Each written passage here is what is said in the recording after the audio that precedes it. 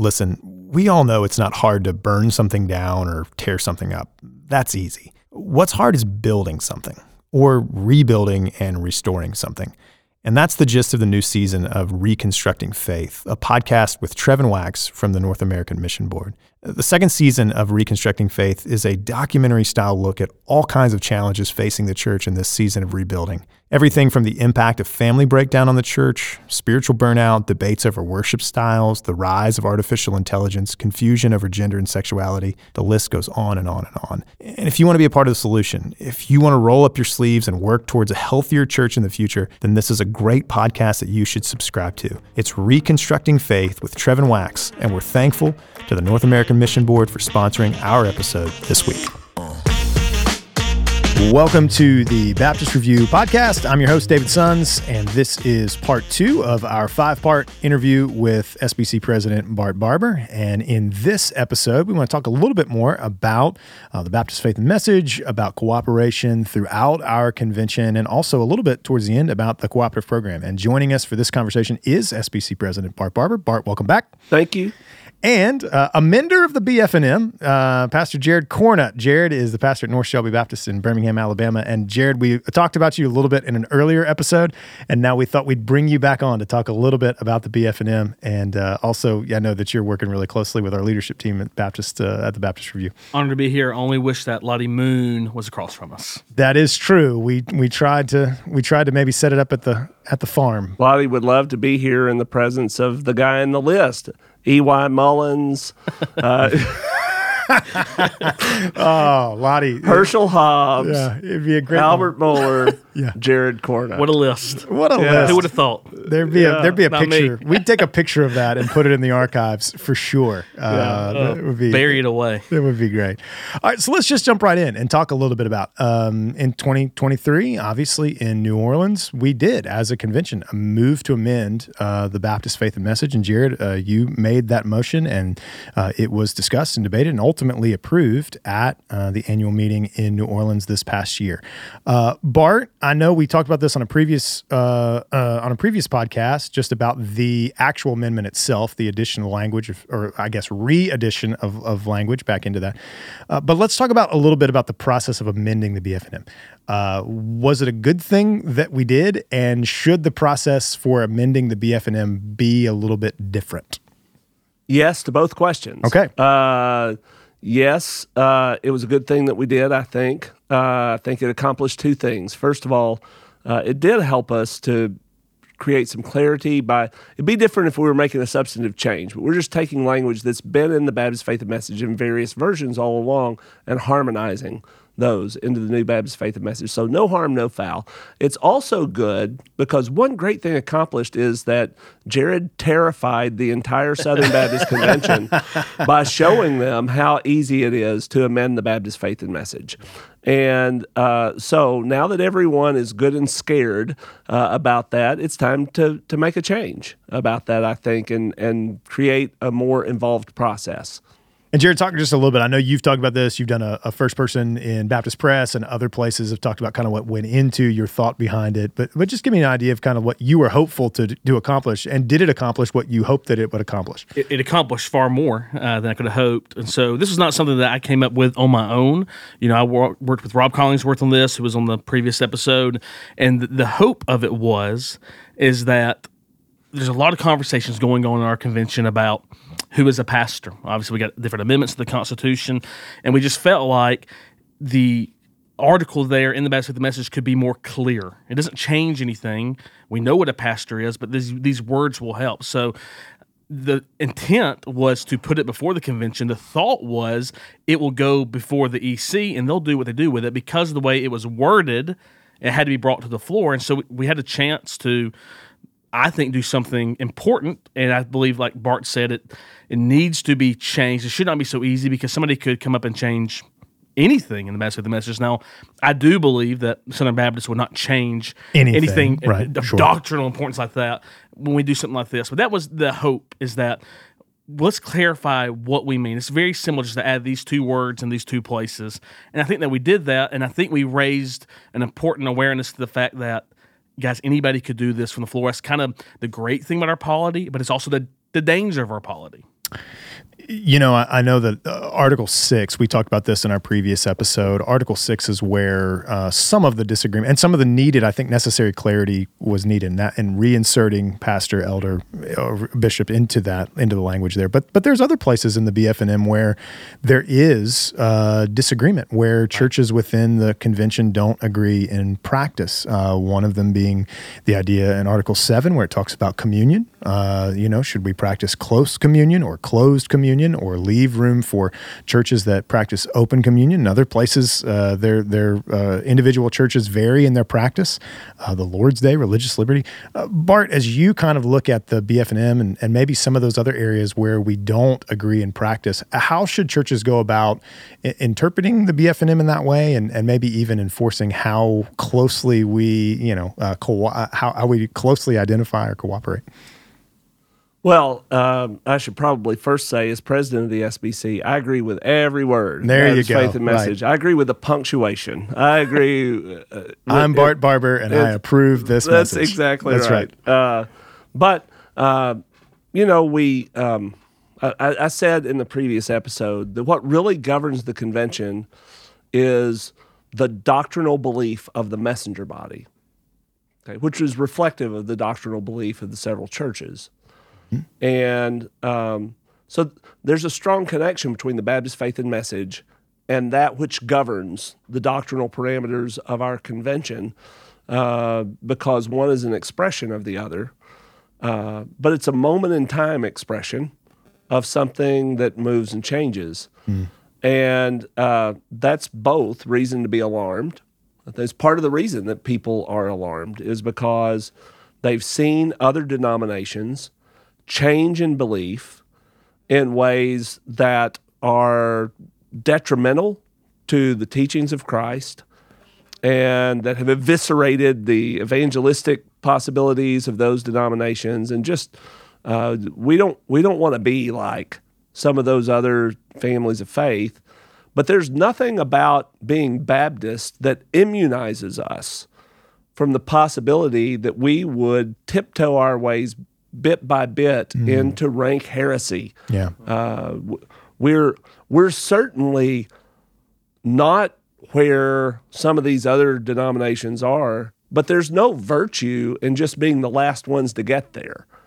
And so I think sometimes people want to codify the Baptist faith and message in order to prevent us from changing what we believe. But the Baptist faith and message doesn't really prevent anybody from changing what they believe. Sound teaching prevents people from changing what they believe. The work of the Holy Spirit to protect the churches changes people, or keeps people from changing what they believe to something that's bad. And so there's an undeniable truth that although I agree with every word of the Baptist faith and message, if you add up all the Southern Baptists who disagree with some point or another of the Baptist faith and message, it's a large group of Southern Baptists. Now, if you get to any one point, it may not be that many. Right. There are not many Southern Baptist churches that disagree with Article 6 about the office of pastors being limited to men or qualified by Scripture. There are more who probably disagree with the Lord's Supper, but I talk to people who don't even agree about what that means. Some people say they think it means, the landmark non-church intercommunion kind of thing, because it says about the Lord's Supper that it's a symbolic act whereby of obedience, whereby members of the church memorialize the death of the Redeemer and anticipate His second coming. And so some people would look at that and say, well, the Baptist faith and message requires that only members of your church celebrate the Lord's Supper. I think they're misreading that. I think when we have the Lord's Supper, members of our church do those things. It's just that other people who are baptized believers also join in to do those things. And so, but I think you can't escape Article 7 without concluding that open communion is contrary to the Baptist faith and message, because the document does say that baptism is prerequisite to observing the Lord's Supper and participating in that. It's clear that in 1963, that was the predominant view and practice of Southern Baptist churches. And it's also clear that there has been movement on that question up to this point.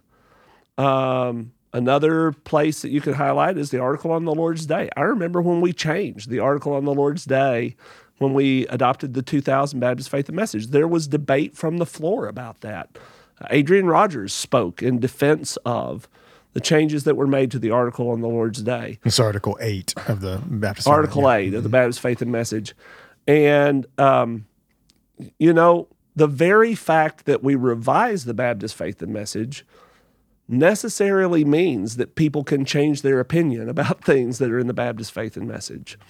That's why who could change it if anybody who disagreed with it couldn't be a part of the Southern Baptist Convention. So, how do pastors so at my first church I go to, the first time we take communion, I fence the table and say it's only for baptized believers. And boy, the emails and questions I got, because I didn't know the church had practiced open communion for years. And I just said, well, look, simply our Constitution says we follow the Baptist Faith and Message 2000.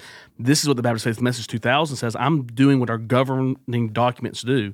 Should churches look to make maybe an amendment to their own bylaws or their own constitution about how they do communion? How would you help a pastor think through that? Well, I'll tell you that I think the Baptist Faith and Message is completely right. I would encourage pastors to because I think I'll tell you how we say it at First Baptist Farmersville. I don't say, well, you need to be a baptized believer in order to participate in the Lord's Supper. I think that's too lax. I wouldn't even say, well, you need to be a member of this church to observe the Lord's Supper. I think that's too lax. Instead, what I say is, if you have been born again and you are not walking in any stubborn, rebellious, unconfessed sin in your life, you should examine yourself to see whether you are. Then you should participate. You need to be a born-again believer who's walking generally in obedience, including the first step of obedience, which is to follow Christ in baptism. And ultimately, that's the theology behind this. It's not that these things are the only things. If you're a baptized member of First Baptist Farmersville and you're dealing crack on a street corner somewhere, you should not observe the Lord's Supper. Yes, I agree. At our church. And so anyway, I think it might be helpful, rather than just repeating the boilerplate, to explain the why of it. Yeah. And it really just comes down to whether your church does believe that being baptized by immersion after you are saved is a matter of required obedience to the Lord. And if you do believe that, it follows pretty logically to come to the conclusion that people need to have done that to be people who are walking in obedience to participate in the Lord's Supper. So are the churches that do not believe that, are they closely identified with the Baptist Faith and Message? The messenger body gets to decide that, case by case. And I think that you're not. I think you're, and here's how it is. Maybe that's part of the decision. How do you decide? What does it mean to be closely identified? How do you decide what it means to be closely identified with the Baptist Faith and Message? And for me, I'm looking not just at the Baptist Faith and Message in its most recent iteration. I'm looking at the history of that confession of faith and the history of other Baptist confessions of faith, and when you look at that, that puts it in a little different position than some things, because there have been open communion Baptists. If you go to the British Isles, there's a much different approach to this than you would find here in the U.S.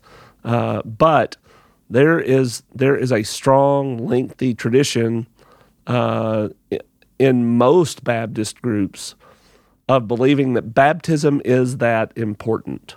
And honestly, I think theologically, if you hold that position about baptism, you can come pretty quickly to that idea of the Lord's Supper. Now, I'm not saying that I think that we ought to go booting out all the churches in the Southern Baptist Convention who do something different in terms of communion. I don't think that's wise. But I do think, just honestly looking, I think that is an important and emphasized point of the Baptist faith and message. And I think when that language was incorporated into this statement of faith, everybody who voted on it would say that's a big part of what the Baptist faith and message is trying to say. Bart, just a minute ago, and I know this is going to be seems like a simple question, but I do think there's been some confusion over it, and I would love to get your response to it. The idea of the Baptist faith and message, and as the reality that it is a confession of faith, right? It is something that we have agreed upon as our confession of faith as Baptists. Recently, there's been a little bit of discussion about, are we confessional? Are we creedal? Is it and I know that for some of our listeners, they may be confused about what exactly, they may use those terms synonymously. They may, there may be some confusion over. So could you just kind of give your interpretation of what the difference between a creed and a confession would be? I don't know that there is really a good definition. In fact, I reached out to Nathan Finn, who, I've got a PhD in Baptist history, and he far more than I as an author. And I asked him, how would you say the difference between these could be described? And he said, well, I don't know that you really can. Yeah. I'll point out a couple of things, though, that I think may be helpful. People who say it's a confession, not a creed, they're not trying to say nothing. Right. I think they're just trying to say it by using a specialized dictionary that nobody really has. Let's move instead to what I think they're really trying to say. One, early on, when we as Baptists talked about having confessions instead of creeds, that was in an environment where creeds were things that established churches used to burn people at the stake.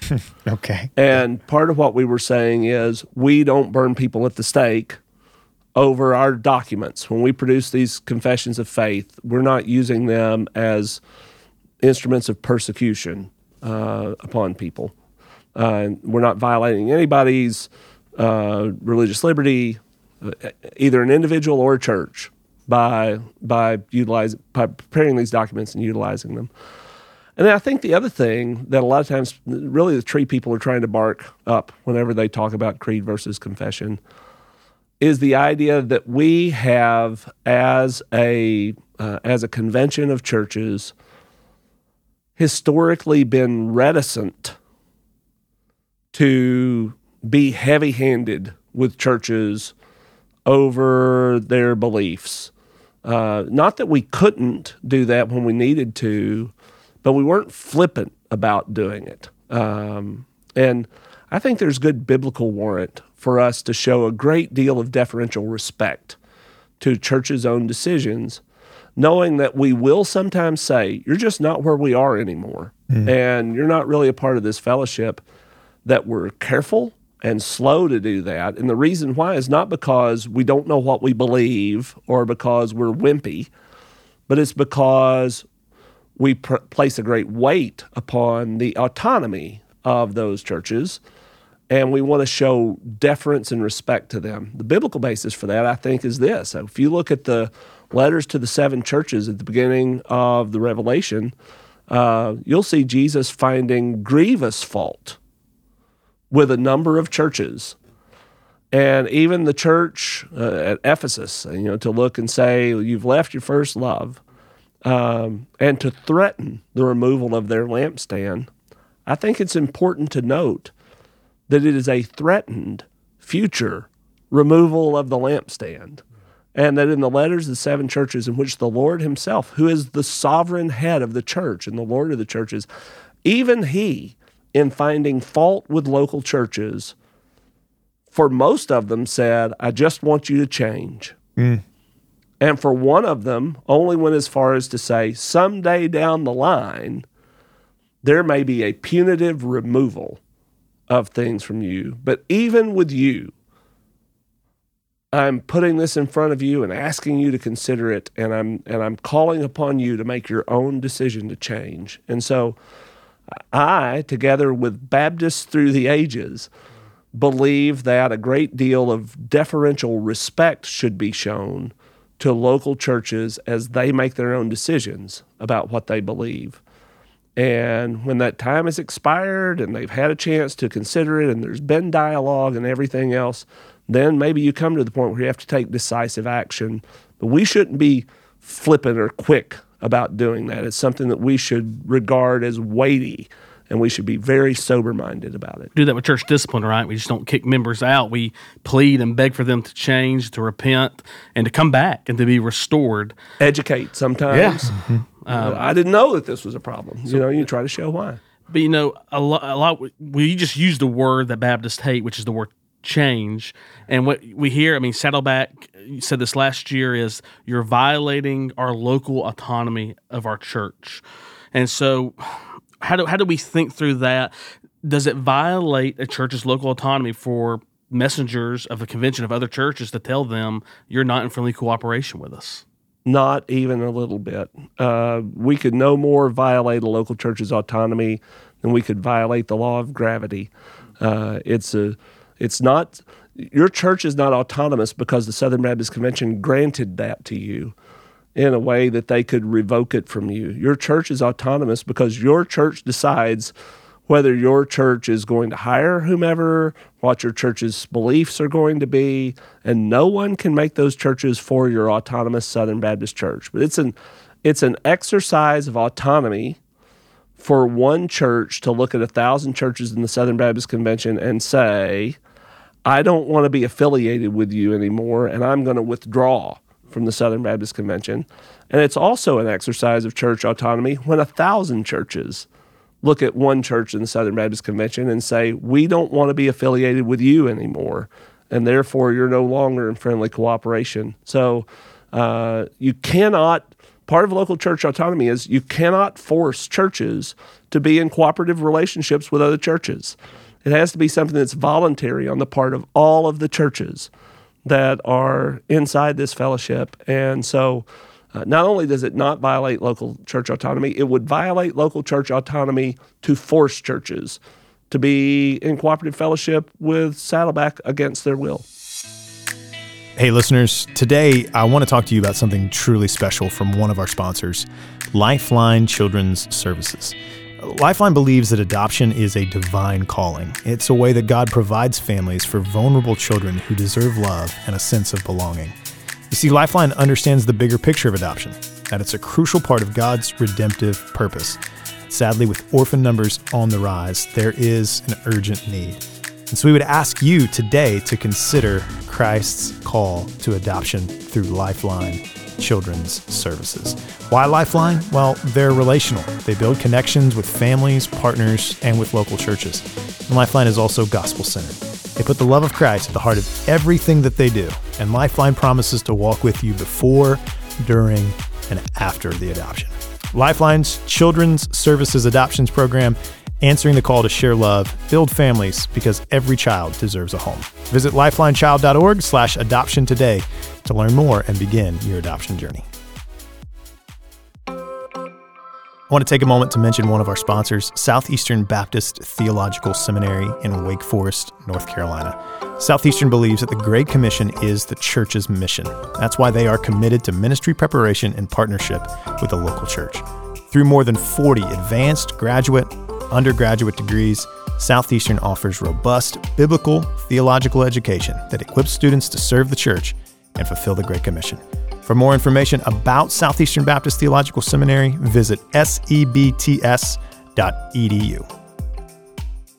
Bart, I want to change the direction of the conversation just a little bit to talk about the cooperative program. Obviously, next year in 2025, we're coming up on the centennial celebration for the cooperative program, and I know that a lot already has gone into thinking through ways that we can continue to promote and celebrate the work, the incredible work that's done by Southern Baptists throughout our convention through the giving to and the work of the cooperative program. So as we kind of look back, we've seen the work that it's done in the first 100 years, and certainly I think every Southern Baptist would pray for and hope for the survival of the cooperative program for the next 100 years. Is the cooperative program set up to survive for another century, to thrive for another century? That's a great way to start coming back off the break. And I think that the Southern Baptist Convention survives on the basis of trust and inspiration. Not like divine inspiration of Scripture, that sort of thing, but just in the terms of a passion and zeal for a mission that we're trying to accomplish. And I think there are elements in which either of those things is vulnerable. I certainly think that we've had some things happen over the past couple of decades that have made it harder for people to trust what's happening in the Southern Baptist Convention. We've had some scandals. We've had the departure of leaders. We've had exposés of things that are happening in entities or various parts of the state convention or national convention. Both of those participate in the cooperative program. And so I do think that actions that we've taken to try to restore and rebuild some trust are important. I know that it is nerdy and wonkish that I care as much as I do about Robert's Rules of Order and about the way that the annual meeting is conducted. But honestly, I think that's one of our lowest hanging fruit ways to build trust in the Southern Baptist Convention. People need to be able to go to that meeting and know for sure that no matter what they've read about what the president's personal beliefs are or heard on a podcast about what the president's personal beliefs are, that there is a fair and equitable and just forum there where their point of view can be heard, may or may not be persuasive, but can be heard. And people will have the opportunity to vote on that, and it's all conducted in good faith. If I can conduct the meeting in such a way that it just rebuilds a little bit of trust that people have in the system, then, man, I think that's an investment worth making. And I think that every officer of the SBC, everybody serving on a committee of the SBC, every entity of the SBC, the trustees of every entity, alongside whatever their mission statement is for that entity or that group, need to think about the fact that building and maintaining and deepening trust is the necessary job of our day. Yeah. And then the other thing is just to keep people zealous and motivated and interested in the mission that we're pursuing together, which is so important. And I think that we're doing some good things to help with that. I wish every Southern Baptist could attend a sending celebration. Yeah. The International Mission Board. That just brings right up in front of you Who we are and what we do. I think that I'm going to really score highly with your over 60 crowd listening to your podcast when I say that the death of missions education in Southern Baptist churches is going to be marked in history as a profound loss for us in our churches. And I'm not saying that it has to be done the old way that it was done, but some effort made to educate people about Southern Baptist missions and ministries, I think helps to inspire people. And I think those are the things that cause the cooperative program to succeed. When you say, people I trust are doing amazing things that advance the cause of the gospel, and I care about that, your church gives to the cooperative program. There's nothing to keep us from having the cooperative program survive another century, because there's nothing to prevent us from acting in ways that build trust and zeal for our mission. Trust is difficult. At this past annual meeting, there was a motion that was made that you ruled out of order about people texting to the platform, right? That we've kind of gotten to that point in the convention where people think, people are either having their mics turned off or people are texting the platform to get points across. How do we rebuild that trust in our annual meeting? Jared, it would help if you would stop cutting the microphone cables. That would help. Hey, it was my mic. I had to move to a different one. Well, the fact of the matter is that we're trying to pull off something that nobody else in the world is crazy enough to pull off. To have an open democratic meeting with that number of people with microphones that everybody can come to and speak. And I can just tell you this. My pastor friends of different denominations are amazed by that, by the way. They just are like, you do this? And it's like, amazed. They think we're dumb. Yeah, I was using amazed. I will admit that it's crazy, but say that it's the best kind of crazy. Yeah, I love there it is. And I'm thankful that we do it.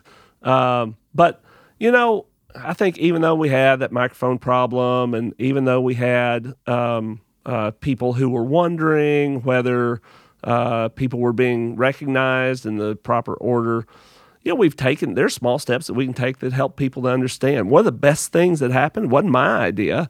Jonathan Howe did this. When they put the 3-minute countdown timer on the screen that everybody could see out in the messenger body, and then they saw that we abided by that just the way that we said we would. It helped people to understand. Also, I think when they saw a bunch of former presidents of the SBC standing at a mic, waiting and waiting and waiting and waiting while other people introduced new motions before it actually got to them, I think that helped people to see that we're honestly just following a computer program that says who pushed the button first. To recognize people in the annual meeting. So I know when I spoke to my amendment, you know who I am. I was at a mic right in front of you, and you're like, Jared, are you here? Where are you at? I'm waving. You can't even see who really is on the floor, right? Oh gosh, no. Yeah. It's a large group of people out there. It's a sea of people. I think you're right on, Bart, in saying that there's nothing prohibiting nothing prohibiting the cooperative program from thriving in the next century, surviving for another century. Granted that there's trust there, that there's trust in the way that the dollars are being distributed. There's trust in there's belief in the mission, inspiration in the work that's being done through churches that are being planted, through missionaries that are being sent, through seminaries that are doing just biblical, conservative Christian evangelical education. But let's just kind of talk just briefly about maybe the mechanism of the cooperative program itself. I know that some churches and state conventions, they've kind of been toying with some of the ways that they give to the CP. Should churches and state conventions be reevaluating some of the ways that they give to the CP? Is that something that we can look at and address going into the future? Well, budgets are a reflection of people's priorities. Yeah. When you see a budget, what people have said is important. And, that's something that not only do I think we have to keep evaluating that, I think we have evaluated it and reevaluated it over and over the course of my lifetime. I've seen state conventions increase the percentage that they're forwarding on to national and international causes. And the reason for that is just because churches assessed what their priorities were as a church, and they tried to encourage state conventions to adopt those same priorities. And I think that's healthy, that continues on. You could come to a point where you looked and said, our state is full of healthy churches, and we've got lots of great things going on, while all around the world people are operating without the cause of Christ being named among them. Don't even know who Jesus is. And we want to spend less in our state and spend more internationally to share the gospel. I think you could also come to a point where you looked and said, we've supported international missions for 100 years on the support of a base of churches that is declining. And if we want to be able to continue to support what's happening around the world at the level that we have in the past, we're going to have to do some things to make sure that there's a future for the churches in our state to be able to do that. That's a balance and a dance that I think we're always praying through and looking for God's wisdom in that.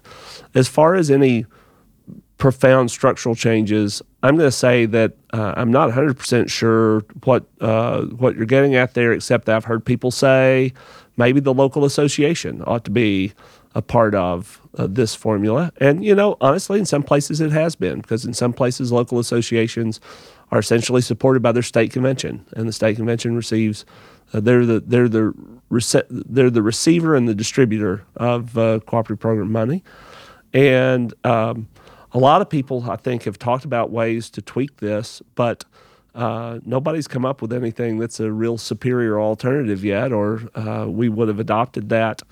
And the great thing about including the people that we include and distributing things the way that we have is that the cooperation in the cooperative program is not just that churches decide to cooperate with one another. It also makes all of these entities and the different levels of the Southern Baptist Convention cooperate with each other. Sure, yeah. Because they're all involved in this unified budget. And so they're all separate and autonomous, and there's non-connectionalism, but they have a reason to be friendly with one another and to help one another because their cooperation makes the cooperation of the churches work. And so I hope that we'll be able to retain that. If you can think back in your mind back to February, which probably seems like a lifetime ago for you, at the Empower Conference with the SBTC before I moved back to Alabama, you gave a really great talk. You used Adoniram Judson as an example. I think if you'd have passed the plate at that lunch, we could have funded the cooperative program. But you had a quote where you said something along the lines of, our cooperation is certainly about more than money, but it's not about less. Can you kind of talk about what you were getting at there? Sure. Our cooperation is about more than money because, I'll tell you something I said at another SBTC meeting, at our annual meeting back in the fall. They asked me to come to the cooperative program meeting and to say something about the cooperative program. And I walked up and I said, well, what I'm supposed to do is tell you how many missionaries are supported. The moment after you're elected president of the SBC, they take you into a dark room and strap you to a chair, and they tattoo the number of missionaries on your right hand so that you'll be able to quote it whenever, But the fact of the matter is, one of the great things that the cooperative program does and that the Southern Baptist Convention does is force me to care about churches other than my own. And that's certainly a biblical New Testament truth, that churches cared about what other churches were doing. And it would be so easy. A lot of churches do it. They just build a kingdom unto themselves, and that's all that they give to. That's all that they care about. Their full breadth of concern for missions are the missionaries they've picked out or the missionaries they've sent or whatever. And I think it's an amazing thing that the cooperative program and the Southern Baptist Convention, in the spirit of cooperation, has forced me to look beyond just the boundaries of First Baptist Farmersville and to care about the health and to care about the engagement in our mission of other churches that are around us. That's very biblical. And I also think that cooperation comes down to not only the fact that we care about other churches, but also the way that we care about other churches. Yeah. We can care about other churches in a way that is haughty and judgmental. And A lot of that online. that happens. And man, it's easy to fall into that. And yet, that's not what we read in the New Testament about the way that churches relate to one another. And I think in its best essence, the cooperative program involves our being able to go to a meeting and sit across from messengers from churches that are like my church, and even to be to a point where I don't win every vote. To be at a point where we come to a vote and I say, I would have done the other way on that, but I was in the minority, and the churches went a different direction, but still be able to say, but this is my family, and we're together on more things than we're apart on, and the things we're together on are more important than the things that separate us. And so we're going to continue in cooperation. I think it's a really bad thing where when you come to the moment that you're in the minority end of voting, no matter how important it really is, that you use your cooperative program funding as a weapon to say, well, I'm going to take that away because I didn't get things exactly my way. Well, that's a spirit of non-cooperation. It's a spirit of domination, of wanting to be in a place where everybody has to follow your way. How different that is from the spirit shown in the Baptist Faith and Message, for example, when it talks about soteriology, and you see nobody would write a statement of faith that said that about soteriology to describe their own soteriological views. It's not trying to articulate a viewpoint. It's trying to draw out a territory with explicit vagueness. Why is the Baptist Faith and Message vague the way it is in the places where it's vague? And the reason it's that way, it's not an accident. It's on purpose. They did that because they said, we want to write something that more of us can affirm because we want to cooperate with each other. And so it's about more than money, but you can have all the good feelings that you want to. But if you say, but I'm not going to give anything to help us, your church is going to send missionaries and I'm not going to support them at all. That whatever good feelings that you have, you're not really cooperating. So it's not about less than money, but it is certainly about more than money. We all three pastor churches. We would never want a member to strong-arm us and say, I'm not going to give unless you do something like this. You kind of just made that point. We don't want to weaponize our money. Is there ever a time, though, where we might need to consider something like that in the life of our convention? 100%, sure. I mean, two things that make the cooperative program our preferred mission strategy at FBC Farmersville are, first of all, that it's aligned with our beliefs, and secondly, that it's accountable to us. I mean, there are evangelical organizations out there that share the same beliefs, basically. Samaritan's Purse, the evangelical group that affirms the gospel, or whatever else. But if I find out that I've given money to an organization like that and they've done something horrible with it, I have no say in what they're going to do. And so with the cooperative program, I can say, especially if I as president can help build that trust, I can look and say, I get to go to a meeting every year and I can go to that meeting and I can raise my concern and it'll be heard fairly. And so that means that even if something bad happens in the SBC, I can continue cooperating because I have recourse in that. It's critically important.